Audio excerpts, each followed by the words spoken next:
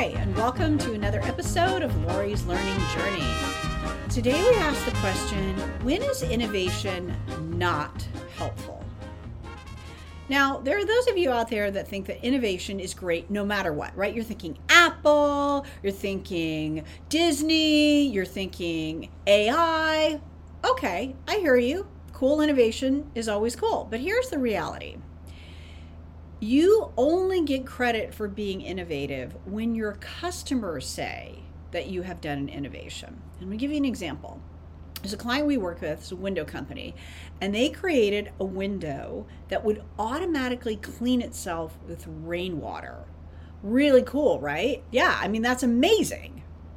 Problem, there was no way of indicating that your windows had been cleaned. So how much value did the client or the customer actually experience? None, because they just looked out the window and went, okay, clean window. So there wasn't anything that said, hey, by the way, your window's cleaned itself today, hello. So I don't experience any value from that innovation, even though it's an awesome innovation. Same window company, they had an innovation person that had come from Boeing. And while this person was at Boeing, they got all these innovative ideas from boat companies. Because what's really good in a small space? Boat companies. They have all these different like nicks and crannies and cubby holes and all this kind of stuff. So she was getting a lot of advice and a lot of information about innovation. So she was like, I'm a rock star with innovation. Well, truly, she was, but she was a rock star based on what people valued in small spaces. So when she came to the window company, she was like, what are people using today? They're using smartphones. So she and the team came up with this really cool way of using your smartphone to open and close your windows. Sounds really great, right?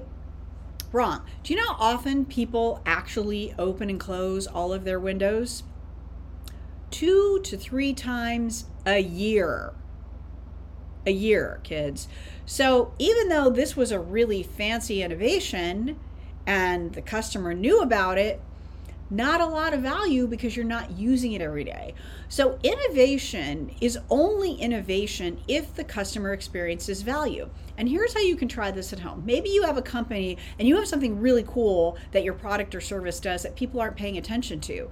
You can get credit for being more innovative by just doing a better job of communicating that service or product or feature, because now you've created circumstances where people, oh wow, now I'm experiencing the value. I mean, think about your software. There's a whole bunch of stuff that Microsoft Word and Excel, etc., you don't even know how to use it, right? If all of a sudden you're like, wow, this can help me make leasing decisions, you would feel like, wow, this is really innovative, even though that functionality was probably already in the software already.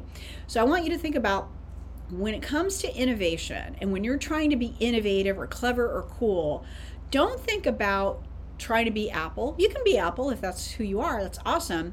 But Apple was Apple because Apple created innovation that created a really positive and valuable customer experience. So what do you have at your disposal just laying around, stuff that you're already doing that someone could create more value from or experience more value from? I bet you find some stuff. That's all for today. Bye.